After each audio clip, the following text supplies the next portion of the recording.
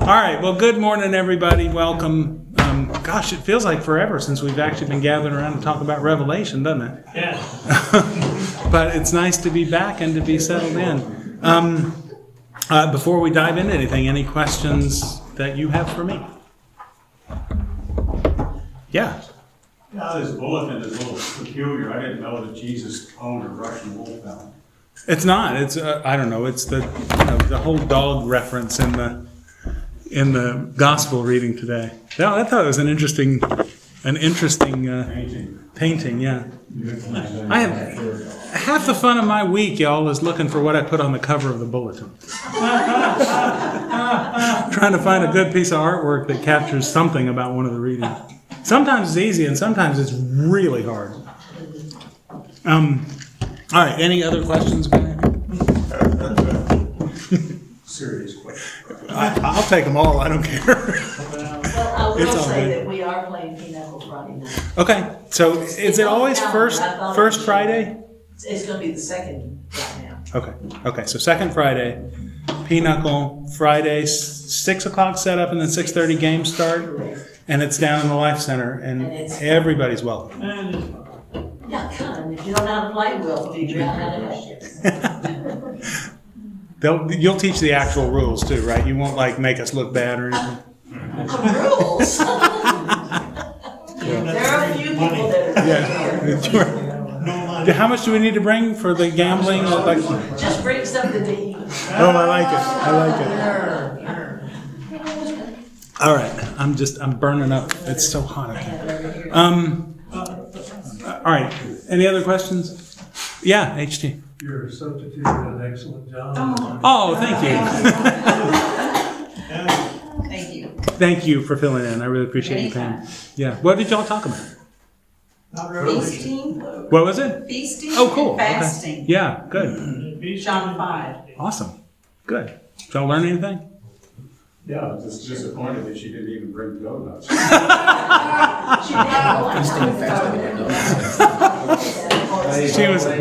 She was pressing hard on the fasting side. No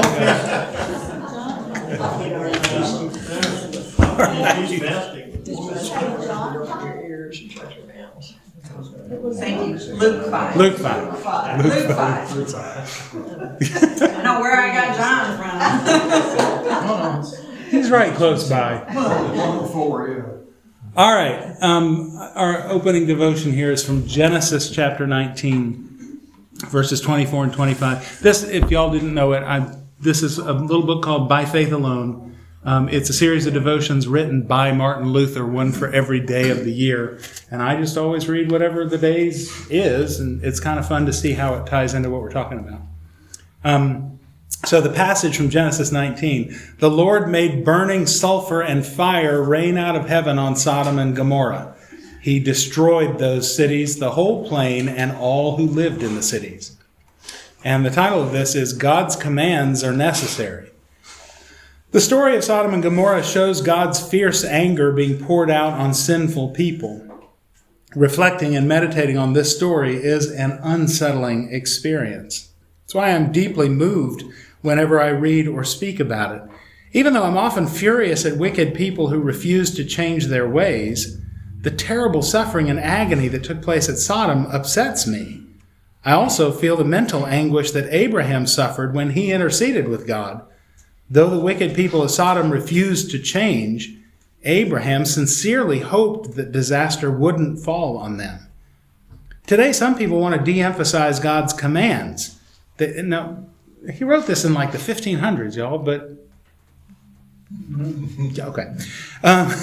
Today, some people want to de-emphasize God's commands. They think that people should only be treated with love and tolerance and shouldn't be frightened by examples of God's anger.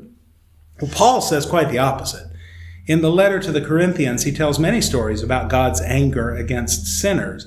And then he states, those things have become examples for us so that we won't desire what is evil as they did. 1 Corinthians 10:6. Arrogant and stubborn people despise the word of God, and they laugh at well-intentioned words of caution. They feel so good about themselves that whenever anyone tells them about the extent of God's mercy and undeserved kindness, it only leaves them worse off than they were before. This is what happens when people try to get rid of God's commands. We must guard against this false teaching. It's not enough for these people to bring destruction on themselves. They intend to drag us down with them. Like the people of Sodom, they don't realize that their sins will soon be punished. And the point, of course, is it can't be all gospel. It's law and gospel. We speak God's word, which, this is Confirmation 101, right? We speak the law, and the law always condemns us, always shows us a mirror of our own sinful nature, but it also prepares us to hear the gospel and to understand who our Savior is. But the law's got to be there. You can't just toss out the law. You've got to have both. All right, let's pray. Lord God, Heavenly Father, thank you for this day. Thank you for the rain that fell overnight, nourishing the earth and reminding us of how you pour your blessings out on us. We thank you for the word that you have given to us and the opportunity to gather around it and to learn from it. Today, as we study the word of Revelation, we pray that you would comfort us with these words, that you would help us to remember that our faith is rightly placed in your Son, Jesus Christ, and we thank you for that gift as well. Be with us as we study. Send your Holy Spirit to open the eyes of our hearts that we might read and understand the truth that you want us to take from it. We ask it in the name of your Son, Jesus Christ. Amen. We're in Revelation chapter 7. And if you've got the sheet, it should say the number 8 up in the top corner. I'm going to go ahead and read chapter 7 just so we have that fresh in our minds, because it's been a while since we've gotten together, and then we'll jump in. I think we're on question number 8. And we got 3 questions to go, but there's like pieces parts, so that should keep us occupied. Revelation chapter 7. After this, I saw 4 angels standing at the 4 corners of the earth, holding back the 4 winds of the earth, that no wind might blow on earth or sea or against any tree. Then I saw another angel ascending from the rising of the sun with the seal of the living God, and he called with a loud voice to the 4 angels who had been given power to harm earth and sea, saying, "Do not harm the earth or the sea or the trees until we have sealed the servants of our God on their foreheads." And I heard the number of the sealed, 144,000 sealed from every tribe of the sons of Israel. And I'll skim over this a little bit. 12,000 from each of the tribes: Judah, Reuben, Gad, Asher, Naphtali, Manasseh, Simeon, Levi, Issachar, Zebulun, Joseph, and Benjamin. After this I looked, and behold, a great multitude that no one could number, from every nation, from all tribes and peoples and languages, standing before the throne and before the Lamb, clothed in white robes with palm branches in their hands, and crying out with a loud voice, "Salvation belongs to our God who sits on the throne and to the Lamb." And all the angels were standing around the throne and around the elders and the 4 living creatures, and they fell on their faces before the throne and worshipped God, saying, "Amen. Blessing and glory and wisdom and thanksgiving and honor and power and might be to our God forever and ever. Amen." Then one of the elders addressed me, saying, "Who are these clothed in white robes, and from where have they come?" I said to him, "Sir, you know." And he said to me, "These are the ones coming out of the great tribulation. They have washed their robes and made them white in the blood of the Lamb. Therefore they are before the throne of God and serve him day and night in his temple. And he who sits on the throne will shelter them with his presence. They shall hunger no more, neither thirst any more. The sun shall not strike them, nor any scorching heat. For the Lamb in the midst of the throne will be their shepherd, and he will guide them to springs of living water, and God will wipe away every tear from their eyes." Here ends the reading. Thoughts, observations, comments, anything that jumped out and bit you as you were hearing that? No wonder they didn't think that the earth was square. Or flat. Where did we have the 4 corners? Yeah. I've been to 4 corners. I saw a thing the other day from this. Who knows? This is probably fake, but it was the Society of Flat Earth, Yeah. whatever. But it said we have we have followers all around the globe.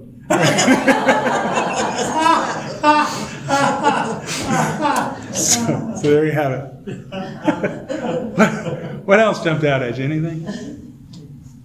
I still think the greatest thing that you read in all of this is they washed their robes in blood and they came out white. Yeah. You ever got blood on them? Yeah, that's a little counterintuitive, isn't it? It doesn't. Yeah, so I mean, and that kind of highlights the fact that so much of what's going on in Revelation, you got to read it for what it is. There's metaphor, there's symbolism, there's a lot of poetic stuff going on in the way that's being written, and obviously there's not a literal sense of that, of blood making something white, but what we do get is this image of the blood of Christ actually cleansing us of our sins and bringing us out pure in a way that we could never do ourselves.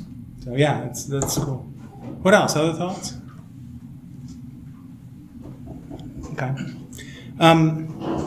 So we'll jump in. We're at question number 8 on the sheet. God says he will feed his redeemed and lead them to living water in verse 17. We're kind of toward the end of this lesson here.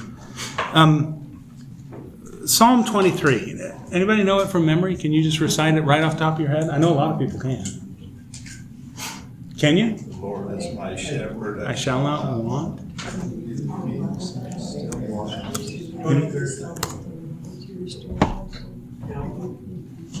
Probably most of you who know it in King James, right? That's the one that we're so used to hearing all the time. Yeah, that's like the catechism. Yeah, exactly. Except you can't put the things in it now that aren't in it now. Right.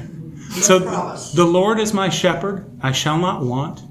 He maketh me to lie down in green pastures. He leadeth me beside the still waters. He restoreth my soul.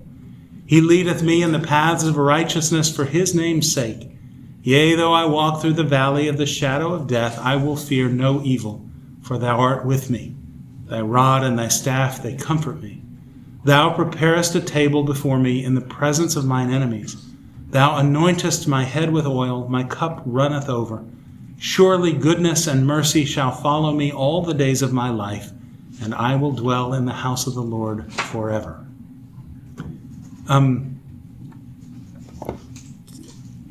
Think about that psalm. We use that psalm in a lot of different ways, but probably most prominently in the context of a funeral.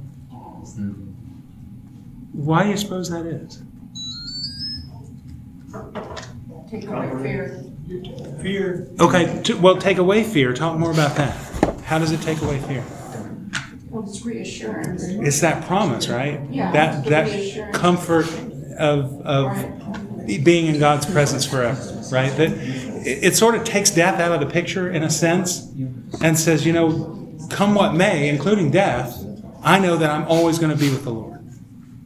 You said the word promise, which I think is really, really important to them. Yeah. What They else? took it out of the fourth commandment. Took what out of the fourth commandment? The Promise. promise. And the New Catechism. Live, you made. Well, they didn't take it out. It's still there. All you got to do Well, they is look just at it. changed it around. Yeah, So that it is the only command that has a promise, and that's the fourth commandment: honor your father and your mother, so that all will go well with you in the land, and so forth. Well, I had 5 children. Everyone went to confirmation class. I could work every bit. And then the last 2, they changed. Yeah, Used a different catechism, I guess. yeah. I couldn't no longer work with Well, them because I didn't do it the way they did. Well, I promise you that there are pastors in the world who still talk about the promise. Yeah. We had it for our wedding text. Oh, interesting. So, Cool. I guess funeral weddings. So death to you parts of promise. There's going to be a lot of chaos either way, right? So how does that speak to you? I mean, what is the power of those words? I don't need to be afraid, because I know that Christ is with me through all of it. That he's always there, no matter what happens. Yea, though I walk through the valley of the shadow of death. I mean, Because to me, it's all about death. I mean, you're dying. yeah. So that it's always that comfort, that presence. Here's an interesting, just a little side note for you. Verse 6 of it is, surely goodness and mercy shall follow me all the days of my life. That's what King James translates it as does ESV, shall follow me all the days of my life. The interesting thing about it is that the Hebrew that's underneath that is literally translated, will pursue me. So it's actually a lot stronger than this notion of it just kind of following you around. There's this notion that goodness and mercy is kind of chasing you down. God's goodness and mercy. Exactly. Yeah. God's goodness and mercy is coming after you, is always there pursuing you and is right there with you at all times. I think that's a pretty neat way to understand that and to get this sense of God coming for you. Right? In a positive way, that he loves you and he cares about you and he's always going to be with you and he's always coming after you.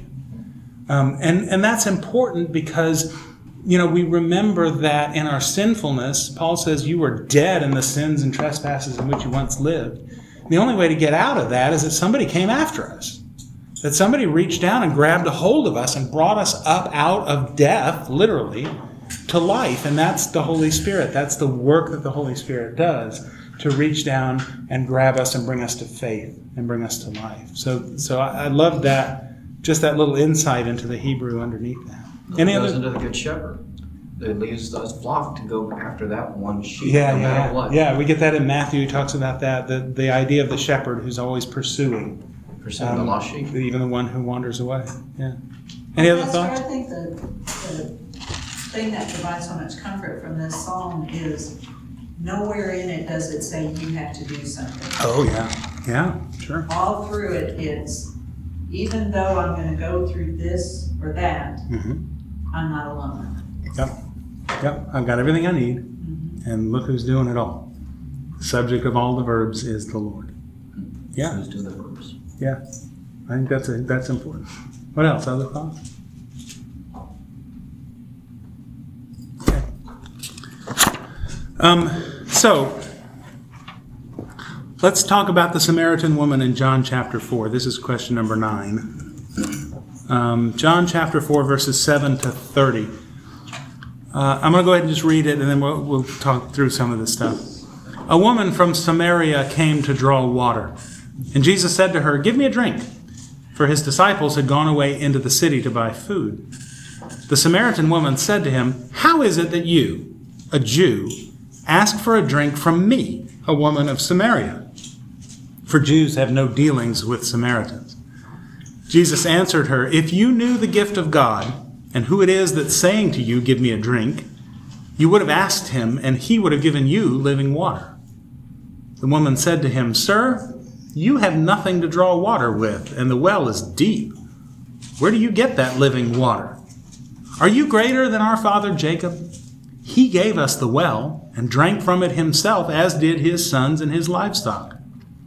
Jesus said to her, "Everyone who drinks of this water will be thirsty again. But whoever drinks of the water that I will give him will never be thirsty again. The water that I will give him will become in him a spring of water, welling up to eternal life." The woman said to him, "Sir, give me this water, so that I will not be thirsty or have to come here to draw water." Jesus said to her, "Go, call your husband and come here." The woman answered him, "I have no husband." And Jesus said to her, "You're right in saying, 'I have no husband,' for you have had 5 husbands, and the one you now have is not your husband. What you've said is true." The woman said to him, "Sir, I perceive that you are a prophet. Our fathers worshipped on this mountain, but you say that in Jerusalem is the place where people ought to worship." Jesus said to her, "Woman, believe me, the hour is coming when neither on this mountain nor in Jerusalem will you worship the Father. You worship what you do not know. We worship what we know, for salvation is from the Jews. But the hour is coming and is now here when the true worshipers will worship the Father in spirit and in truth. For the Father is seeking such people to worship him. God is spirit, and those who worship him must worship in spirit and truth." The woman said to him, "I know that Messiah is coming, he who is called Christ. When he comes, he will tell us all things." Jesus said to her, I who speak to you am he." Just then his disciples came back. They marveled that he was talking with a woman, but no one said, "What do you seek?" or "Why are you talking with her?" So the woman left her water jar and went away into town and said to the people, "Come, see a man who told me all that I ever did. Can this be the Christ?" They went out of the town and they were coming to him. And it goes on from there. Just a couple of things that jumped out at me. There's an interesting, I'll talk about that in a second. The one that jumped out at me really was this woman's knowledge that there would be a Messiah, that God had promised a Christ who would come. We get both of the words in the reading here. I know that Messiah is coming, he who is called Christ. What that really grasps is sort of the reality of the language of the time. Messiah would have been the Hebrew word, Mashiach. But Christ then captures the Greek word Christos. Same meaning. But it's that sort of is a nod to the Roman occupancy and all that's going on. But so she's got this understanding that a Messiah is coming, that God has made a promise about somebody who was going to come and restore his people and all that kind of business. And this is about as blunt as it ever gets, where he says, "I who speak to you am he." And you get people who are like, "Well, Jesus never said he was the Messiah," or "Jesus never said he was God," or it doesn't get much clearer than this about what claim Jesus is making about himself and about who he is and about what his role is. So that, to me, is pretty cool. The other thing, and this is just an interesting kind of parallel within Scripture, when Jesus says to her, when she says, I don't have a husband, and he goes, yeah, you're right about that. And it sort of goes a little further. You've had 5 husbands, and the one you have now isn't your husband. There's an interesting parallel, actually, in Scripture that her history actually parallels the history of Samaria. In a sense, she represents Samaria as a whole. Because if you look back at Samaria has this whole history of kind of following other gods and all this kind of stuff. And so if you wanted to really dig into it, 2 Kings chapter 17 gives you some of this. But specifically, let me get it to you. 2 Kings 17, verse 24. The king of Assyria, this is where Samaria comes from. The king of Assyria brought people from Babylon, Cutha, Ava, Hamath, and Sepharvaim, and placed them in the cities of Samaria instead of the people of Israel. So there's your 5 husbands or your 5 nationalities who get all brought together into Samaria that create the people who are in this place. And so what's interesting about what's going on here in this discussion is she becomes sort of the representative for all of the Samaritans and their history and what has gone on and how they have sort of wandered away from God's word. And she's standing here talking to the one who is Israel reduced to one. So Jesus Christ is the embodiment of all of Israel. He's the one who stands in for when the Exodus happened and it didn't play out well because the people kept wandering away from God. Now what Jesus is going through is really the Exodus reenacted with him as Israel. And he's going to do everything right and perfectly to accomplish the real Exodus that matters, which is bringing us into the promised land of being in God's presence forever. Okay? So there's this interesting parallel going on here about him talking to this woman from Samaria as the Christ, as the Messiah, and her recognizing who he is and them kind of having this exchange. Does that make sense? It's just sort of peeling back some of the complexity of the story. How did she have that knowledge? Well, she probably didn't. She didn't. And those are the kind of things where you look at and you go, oh, wow, I can see how God was writing this. Did she have Sunday school? Yeah. Well, sure. Yeah, they certainly studied Scripture and that sort of thing. The Samaritans weren't really Jews. So. Not really, but kind of. They sort of separated from the Jews, and so they had some of the same underpinnings. And then they had wandered off in terms of where rightful worship was and all that kind of stuff. Well, so there's some shared history. They were rejected by the Jews. Right. Which made them go off on their own, right? Right, and actually created their own, I mean, we can go back into the whole history, but created their own temples and places of worship and all that kind of stuff and separated from the Any Jews. relation to the Muslims today? No. I would say Samaritans probably still not. exist in Israel.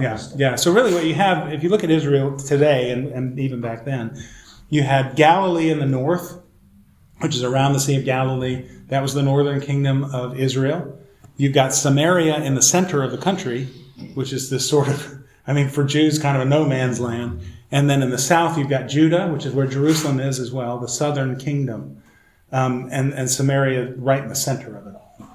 So it's an interesting dynamic that you've got going on where Jews don't have any dealings with Samaritans, and yet they're living in very close proximity to one another and are forced to encounter one another even if they don't have dealings with each other. Right? And that still goes on today. Sure does. Yeah. Samaritans still do sacrifices Right. once a year. Yeah, now there's another question. Why don't the Jews sacrifice? Why don't they do sacrifices anymore? Because the temple's not there. Yeah, because the only place to do a sacrifice, rightly, is in the temple. And with the destruction of the temple in 70 AD, there's no place to do that. So essentially it's on hold until Christ returns, or until the Messiah comes, or until somebody rebuilds the temple. I know you've been to Israel. Anybody else been to Israel? You've been there. It's the Temple Mount is a fascinating place. When I visited there, and that was 2014, our plan, now at the time that I was there, this was August of 2014, there was all kind of tension. Hamas was flinging bombs into Israel. There was just all this stuff going on, which was great because there was nobody at any of the places we went to visit. You think there might have been a reason for that? What happened? Now I've lost my train of thought. Sorry. Temple Mount, thank you. So our plan for the Temple Mount was you go early in the morning. I don't know if this is how y'all do it too, but you go early in the morning, and there's one entrance to the Temple Mount, heavily guarded. I mean, a lot of guys with machine guns and all this kind of business. But you go to the Temple Mount, you come in through the security gates and all that kind of stuff, and you immediately go to the far side. And this is a big place. I mean, it's several football fields worth. But you immediately go to the far side because if they shut it down, which happens with some regularity, at least you'll be forced to walk the full length of it before you got to go. Thinking. Yeah, see? Thinking. I just thought they wanted us to walk a long way. Well, when I I was just wanted to see it all. we walked about 20,000 steps a day. It was pretty crazy. But when we got up on top of the Temple Mount, I stood there looking at the mosque in the center and all of the stuff going on. And the thought that came into my head was, if you want to start World War III, pretty much anything you do up there could do it. It's the tension that exists in that place is just staggering. It's a totally different aura because you get up there and the Muslims are watching your every move. Absolutely. Yeah. There is always somebody attached to you that will attach themselves to your group and listen to your tour guide to make sure that they don't say anything irreverent. You're not allowed to laugh. I made the mistake of doing that. Several people came. But there's a tension there. Yeah. And on where the east gate, where Christ is going to come back, they actually have a guard tower there. Like that's going to keep Christ from coming. But the last time that I went, something highly unusual happened, and there was some Jewish rabbis allowed up on the Temple Mount.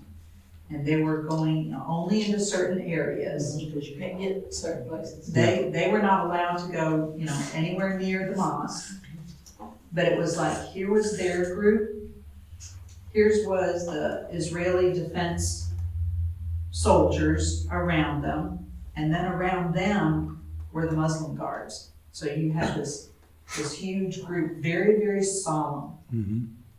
But it just has a different aura because there's just There's so much there. Well, and it's just breathtaking to think of the history that exists there. I mean, the things that have happened there and the presence of God in that place. It's At this amazing. spot, this is what happened, and we look at that mosque and we think, oh, that whole thing is should be raised to the ground, but in the very middle is the rock where the ark stood, where the Holy of Holies was. Yeah. And where the Jews believe where Abraham went to sacrifice Isaac. Right. In the middle of that building. But I've read several very detailed books about that building, and it's amazing the layers in history, because it's not just on the top. There's rooms and stuff underneath. There's the full drainage systems and the cisterns for water and all that kind of stuff that are caverns just underneath. And your next trip to Israel is? May of next year. I knew it. It was an inadvertent commercial, but still. All right. Thank you for that opening. You're welcome. No problem. Yeah. All right. They're So. still looking for people to go. Always. All right. So back to the Samaritan woman and that narrative that we just heard. Why was this woman surprised when Jesus asked her for a drink? They just don't talk. Right, yeah. Jews and Samaritans have no dealings with each other. So the fact that Jesus engages her right off the bat is staggering. That he says anything to her. Well, they were considered unclean also. So if he were to touch her, Right, that would, in Jewish rule, make him unclean. right. And actually, that's an interesting thing about Jesus' ministry, because there are several instances where he just doesn't care. You know, where he touches lepers and he engages with people who would make him unclean. And what he's pushing, I think, is a different understanding of the laws of purity and cleanness that are rooted in love and rooted in care and compassion, and not so much in rule following. Per se. Like 600 or 700 rules that you have to do for So washing. yeah, it's called the mitzvot. Is the compilation of all the rules that are in Scripture, and 613 of them. You ever fly on Lufthansa when there's a bunch of Muslims on it? No. Go to the bathroom? No, really. Well, before they eat, they go. Oh, everybody's got to go wash a certain way. Yeah, Sop them wet. yeah. Well, we talked about it. Was it last 2 weeks ago? We had the reading about cleanness and purity and all that kind of business. She was questioning why he did not have a vessel to drink. Yeah. Wait a minute. Hang on. You going to give me water? That was his offer to her, right? He offers to give her water, and she's like, with what? I mean, that's basically where she's at, and that's the. So, what kind of water did Jesus offer her? Yeah, living water. So he makes this offer of living water. This reminds me a little bit. John chapter 3 is this interaction between Jesus and Nicodemus. You remember that? Yeah. Nicodemus comes to Jesus at night. He's a leader, definitely a member of the Sanhedrin. And he comes to Jesus and he goes, dude, I got questions, man. This is kind of intriguing to me. I want to know what's going on. And Jesus goes, oh, you got to be born again. And it's like Nicodemus is like, I mean, he no concept of what he's talking about. And you can see Nicodemus and Jesus kind of talking past each other. And Nicodemus just not getting it. And this is the same kind of thing, right? This woman interacts with Jesus and he goes, hey, I'm going to give you some living water. And she's like, what's that? I don't even know what that means. How the heck are you going to even get it out of the well? Because you don't have anything. And so what you kind of see this image of her interacting with the Son of God and not getting what's going on quite yet. Now she'll get there. And wow, it's going to blow her mind. But she's struggling with this whole idea. So he offers her living water. What's Jesus' comparison of these two kinds of water when she struggles with it? And this is verses 13 and 14 if you got it in front of you. Well, one will quench your thirst. The other will. Okay, yeah, one of them's going to quench your thirst, right? A physical thing. Yeah. The other one's going to do something completely different. And what's the... Yeah. Whoever drinks the water that I will give him will never be thirsty again. And she's just thinking it's a physical water that should be never thirsty again. Right. You got to get past... Yeah, how's that work? Yeah. Right? What do you mean, never going to be thirsty again? What does that mean? Well, same as you won't ever have pain, you won't cry again, none of this stuff. Your earthly needs are gone. Okay. So, with this living water, then, does it mean that I'm never going to have to drink again? That's what she was asking. That's where she's at, right? Yeah. And he's basically going, no, hang on. We're on a different plane here. Right? Back up, break it down. Because he's talking about this thirst for spiritual fulfillment. He's talking about this thirst for God, ultimately. And if you look back, if you go back to kind of this arc of the whole narrative arc of the Bible, go back to the very beginning where God created everything and it was perfect, and he put Adam and Eve in there to work it and to maintain it and all that kind of business. And they had this incredible relationship with God where they walked in the garden with him and they talked with him and he was present with them and they were just, everything was perfect. And then the fall into sin and nothing was the same. There was the separation. They were kicked out of the garden. The cherubim were set up to, the flaming swords to keep us out. And what mankind has experienced ever since is a longing for what was, is a longing for the perfection that was there to begin with. And this deep heart understanding that the world that we live in now ain't that it's broken and it doesn't work the way it's supposed to. And you don't have to look far to see that. You can look at broken relationships that you've been a part of. You can look at brokenness in the world in terms of rioting. You can look at the brokenness in terms of the environment and how things work. You can look at hurricanes and tornadoes and wildfires and all these kind of things and go, that's not how this is supposed to work. The brokenness of self. And the brokenness of ourselves. Yeah. You can look within yourself and see it. It's this hole inside of us, this where God is supposed to fill it. And we look for other things to fill that, to make us feel 100% worthy. Right.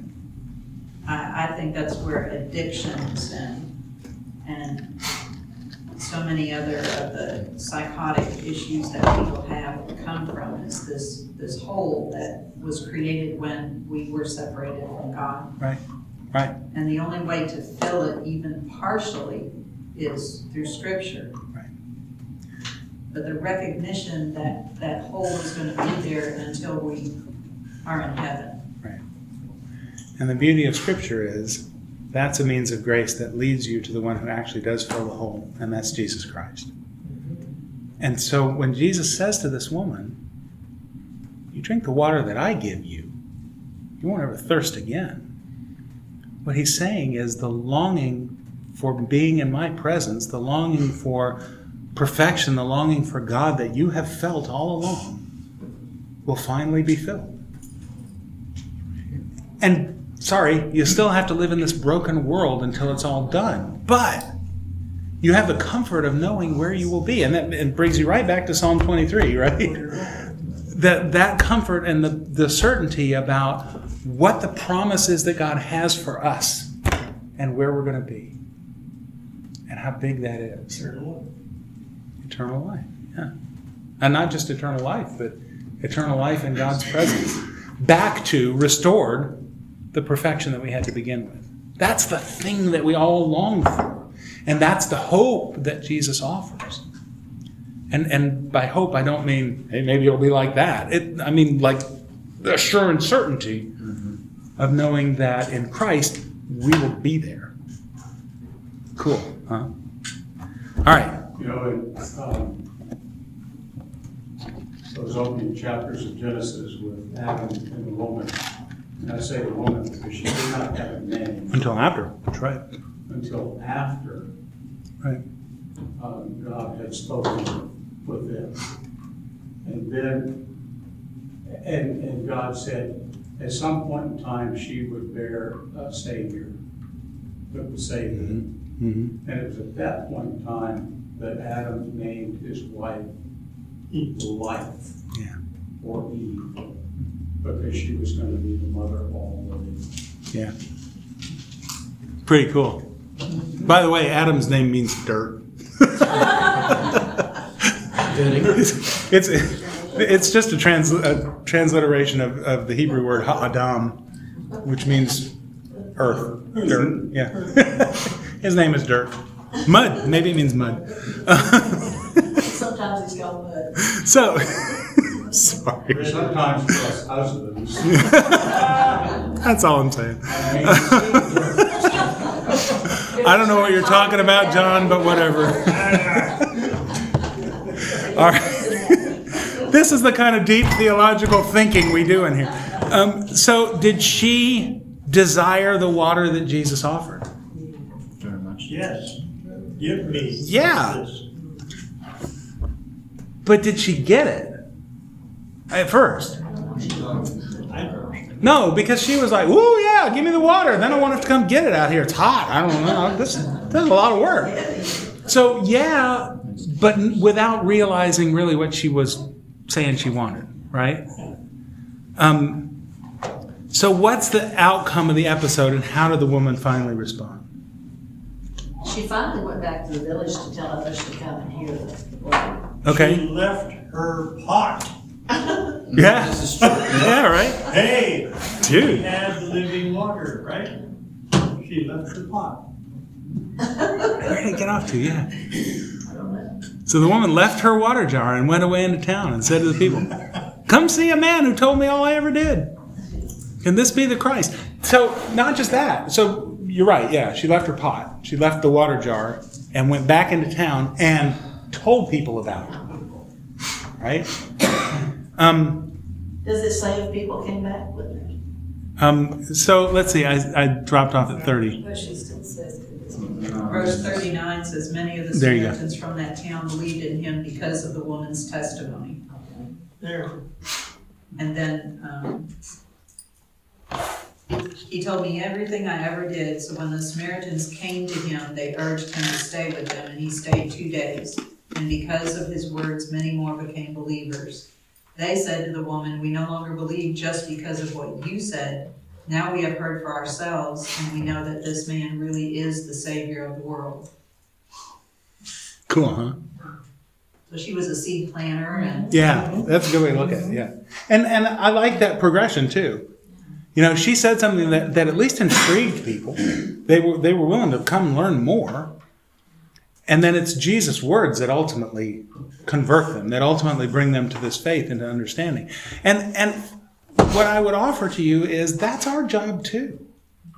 Not to like beat somebody into submission of faith, right? To say, "You've got to believe this." But to say, "Hey, come, let me tell you what's going on. And let me tell you about what I have heard and know about this guy, Jesus." And then to bring them to the Word and to the Scriptures and to the preaching and to, all that kind of stuff to learn more so that the Holy Spirit can do what He does through the means of grace. Our job is to be witnesses, is to tell what our experience has been, to share with people. And that's what she did. "Hey, come meet this guy who told me everything I ever did." And it's when people come and they encounter Jesus Himself and His Word that they actually come to faith. Because that's a God thing. We get to be seed planters. And that's not so hard. And then he stayed with them 2 days. Yeah. Yeah, he hung around. Doing God work. Right. With people that receive him too. Yeah. Yeah. A lot of times people didn't want to hear it. Yeah, He that's stays true. with it. Shake the dirt off your feet and move on. All right. Any other thoughts on that?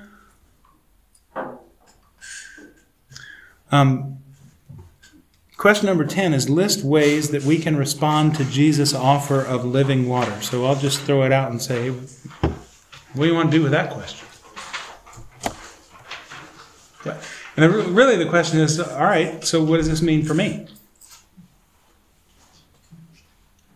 What do I do when I walk out of here today? guess we're supposed to start planting those seeds out there. It's a get to, not a have to. Right? What a blessing that we get to share this gift with other people. Yeah. I read a blurb about it once that our job is, I mean, if you're a gardener in any way, you go out and you till the soil and you put your seed down and then you just let it grow. You give it some water, maybe some fertilizer. And that's what we're supposed to do, but so many of us, especially with family members, are in that family member space all the time. Listen, listen, listen. But a gardener doesn't go out to their garden every year and yell every day and yell at them, come on, grow, grow, grow, grow, do that. Some of us. But we're not supposed to be battering somebody all the time about what they should believe and are they believing you yet and what are your doubts or something like that. We don't have to be the ultimate apologists. I believe everybody should tell everybody, not how they can become what you want them to be, but tell them how you became what God wanted you to be. I think it's much more powerful to tell your story and to share what Jesus has done. And use the name Jesus and Jesus Christ. Yeah. Because that's the power. Yeah. It's all about what he does. Yeah, there's something in my prayers on Lutheran hour this morning, but I can't quote him, but I can quote from some motivational things that I've heard. People don't care how much you know until you know how much they care. Yeah. And he put it a different way than that. But anyway, it's the same thing. Yeah. And I think the encouragement in all of that is the reminder that our witnessing and our sharing of those stories are most effective in the context of a relationship. That the soil that receives that best is the soil where it's somebody who you know and who knows you and who loves you and who cares about you and with whom you've invested time and energy and there's actually a relationship there. And so you can go to the gas station and tell the person at the next pump about Jesus. That's cool. That's good. But I think the most effective way that you do that is when you talk to somebody who you actually have a relationship with. And you look for those opportunities to just say, hey, like you said, let me tell you what God has done for me. He loves you too. We get to live our lives as examples and as witnesses, so that hopefully we have an opportunity to share a reason for the hope that is within us, but always with gentleness and respect. I read that in a book. Pastor. The one challenge, I guess it is for us, how many close friends do we have that are not Christians? Right. Right. See, that's, Yeah, how many Samaritans do you know? In a sense, right? Yeah, that is true. So we try and find ourselves in situations where we can share that and where we can have relationships. Yeah. All right. Any final thoughts, anybody? We'll be in chapter 8 next week. I will have the new sheet posted online early this week, and I'll have them printed next week.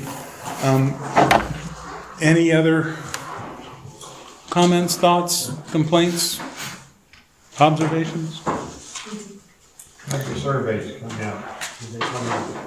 Do we have a lot of them? We have last I looked, which was yesterday, we had 126, I think. So pretty good number. And today is the deadline. So we'll ask if you haven't taken the survey yet for the study team. There are copies in the narthex, and it's only 10 questions. It's pretty straightforward. So you can go through those and turn in a paper copy, or on our website and Facebook, there's the link, and you can do it online if you'd like. I did it online, but I'm not really sure it went through. Got it? How would we know? When you submit the final question, it should say thank you and say it's submitted. So if you didn't see that, go ahead and take it again. Because I kept feeling like it was not. Okay. Did you take it immediately on Sunday afternoon when we No, introduced I it? probably took it a couple of days later. Okay. And the reason I asked that is there were some problems with it. It was dropping the last question. And I think it only affected 6 people. Okay. But it was dropping the last question. We had to make some tweaks to fix it. But it was fixed Sunday evening when we released it. So, yes, ma'am. Why was there not a place to put whether you wanted a, Which of the 4 positions? right? So the thinking behind that was to gather information to see if it would lead us to one of the 4 positions. And then the recommendation that the study team will make will be based on that, and they'll explain, hey, this is how we arrived at this recommendation, and then the congregation will get to vote. So it was, I won't say it was like totally intentional, but the idea was to gather information that would suggest which one would be the best fit. Yeah. You have a strong feeling one way or the other? Okay. Do you want to share it? You don't have to. What I would say is if you have a strong feeling about that, talk to anybody on the study team and let them know. Well, I put a little note on my survey Okay. where it said if you said other, Yeah, and you filled it in with your... so I Okay. put it in there. I don't know if it. That will come through, and they will get to see that. Yeah. Now you know who it was. Your secret's safe with me. And everybody else. Yeah, yeah. You don't need advertisements now. All right. Any other thoughts, questions? Yeah, I'm sure that. I We're not the marked, only one that did that. we marked on our paper copy of the 4 Yeah. very clearly which Yeah. one. Oh, you highlighted one of them, and said this is what we think? Associate pastor. Okay. All right. Cool. Feel very strongly about that. Yeah, Okay. me too. Good. Well, I did the director of family. And this is why we did the survey. That's right. Really, truly. That's important because... Yeah. Where the church is a democratic organization and everybody gets an equal vote. Yeah, in a sense. Unless you fill it out on the line and the piece of paper, which I may have to do. I'll chafe at that a little bit, but what I will say is the office of the keys is given to the church as a whole. Yes. And so if we're going to call somebody, it's going to be the whole congregation making that call. And so it needs to be based on the feelings and the sentiments of the whole congregation. Several people have said, well, just ask Pastor Longman what he wants, and that's what we should do. And it's like, no, we're going to do what we need to do, all of us. I'm just the guy who stands up and, does the public stuff. Just ask the Holy Spirit. There's a thought. Let's pray about it and do that instead. All right. So let's pray. Lord God, Heavenly Father, thank you for this day. Thank you for this study and the time that we had to take your word and to turn it over in our hands and to look at it and to let it work on our hearts. And we thank you for all of the ways that you use those means of grace to build our faith. We lift up our congregation into your hands as we seek to fill a vacancy, and we just pray for your guiding and your leading so that we would hear and respond to where you want us to go. So make it clear what that position should look like and what the responsibilities should be and where that person can most help grow your church in a way that is in line with what you're already doing here. We know you're in charge of it. We know the growth comes because of you. And so we just pray that you would help us to staff appropriately for whatever you're up to. So be with us as we go forth today. Guide and lead us in all that we do, that it might be pleasing to you and glorify your name. All of it we ask in the name of your Son, Jesus Christ. Amen.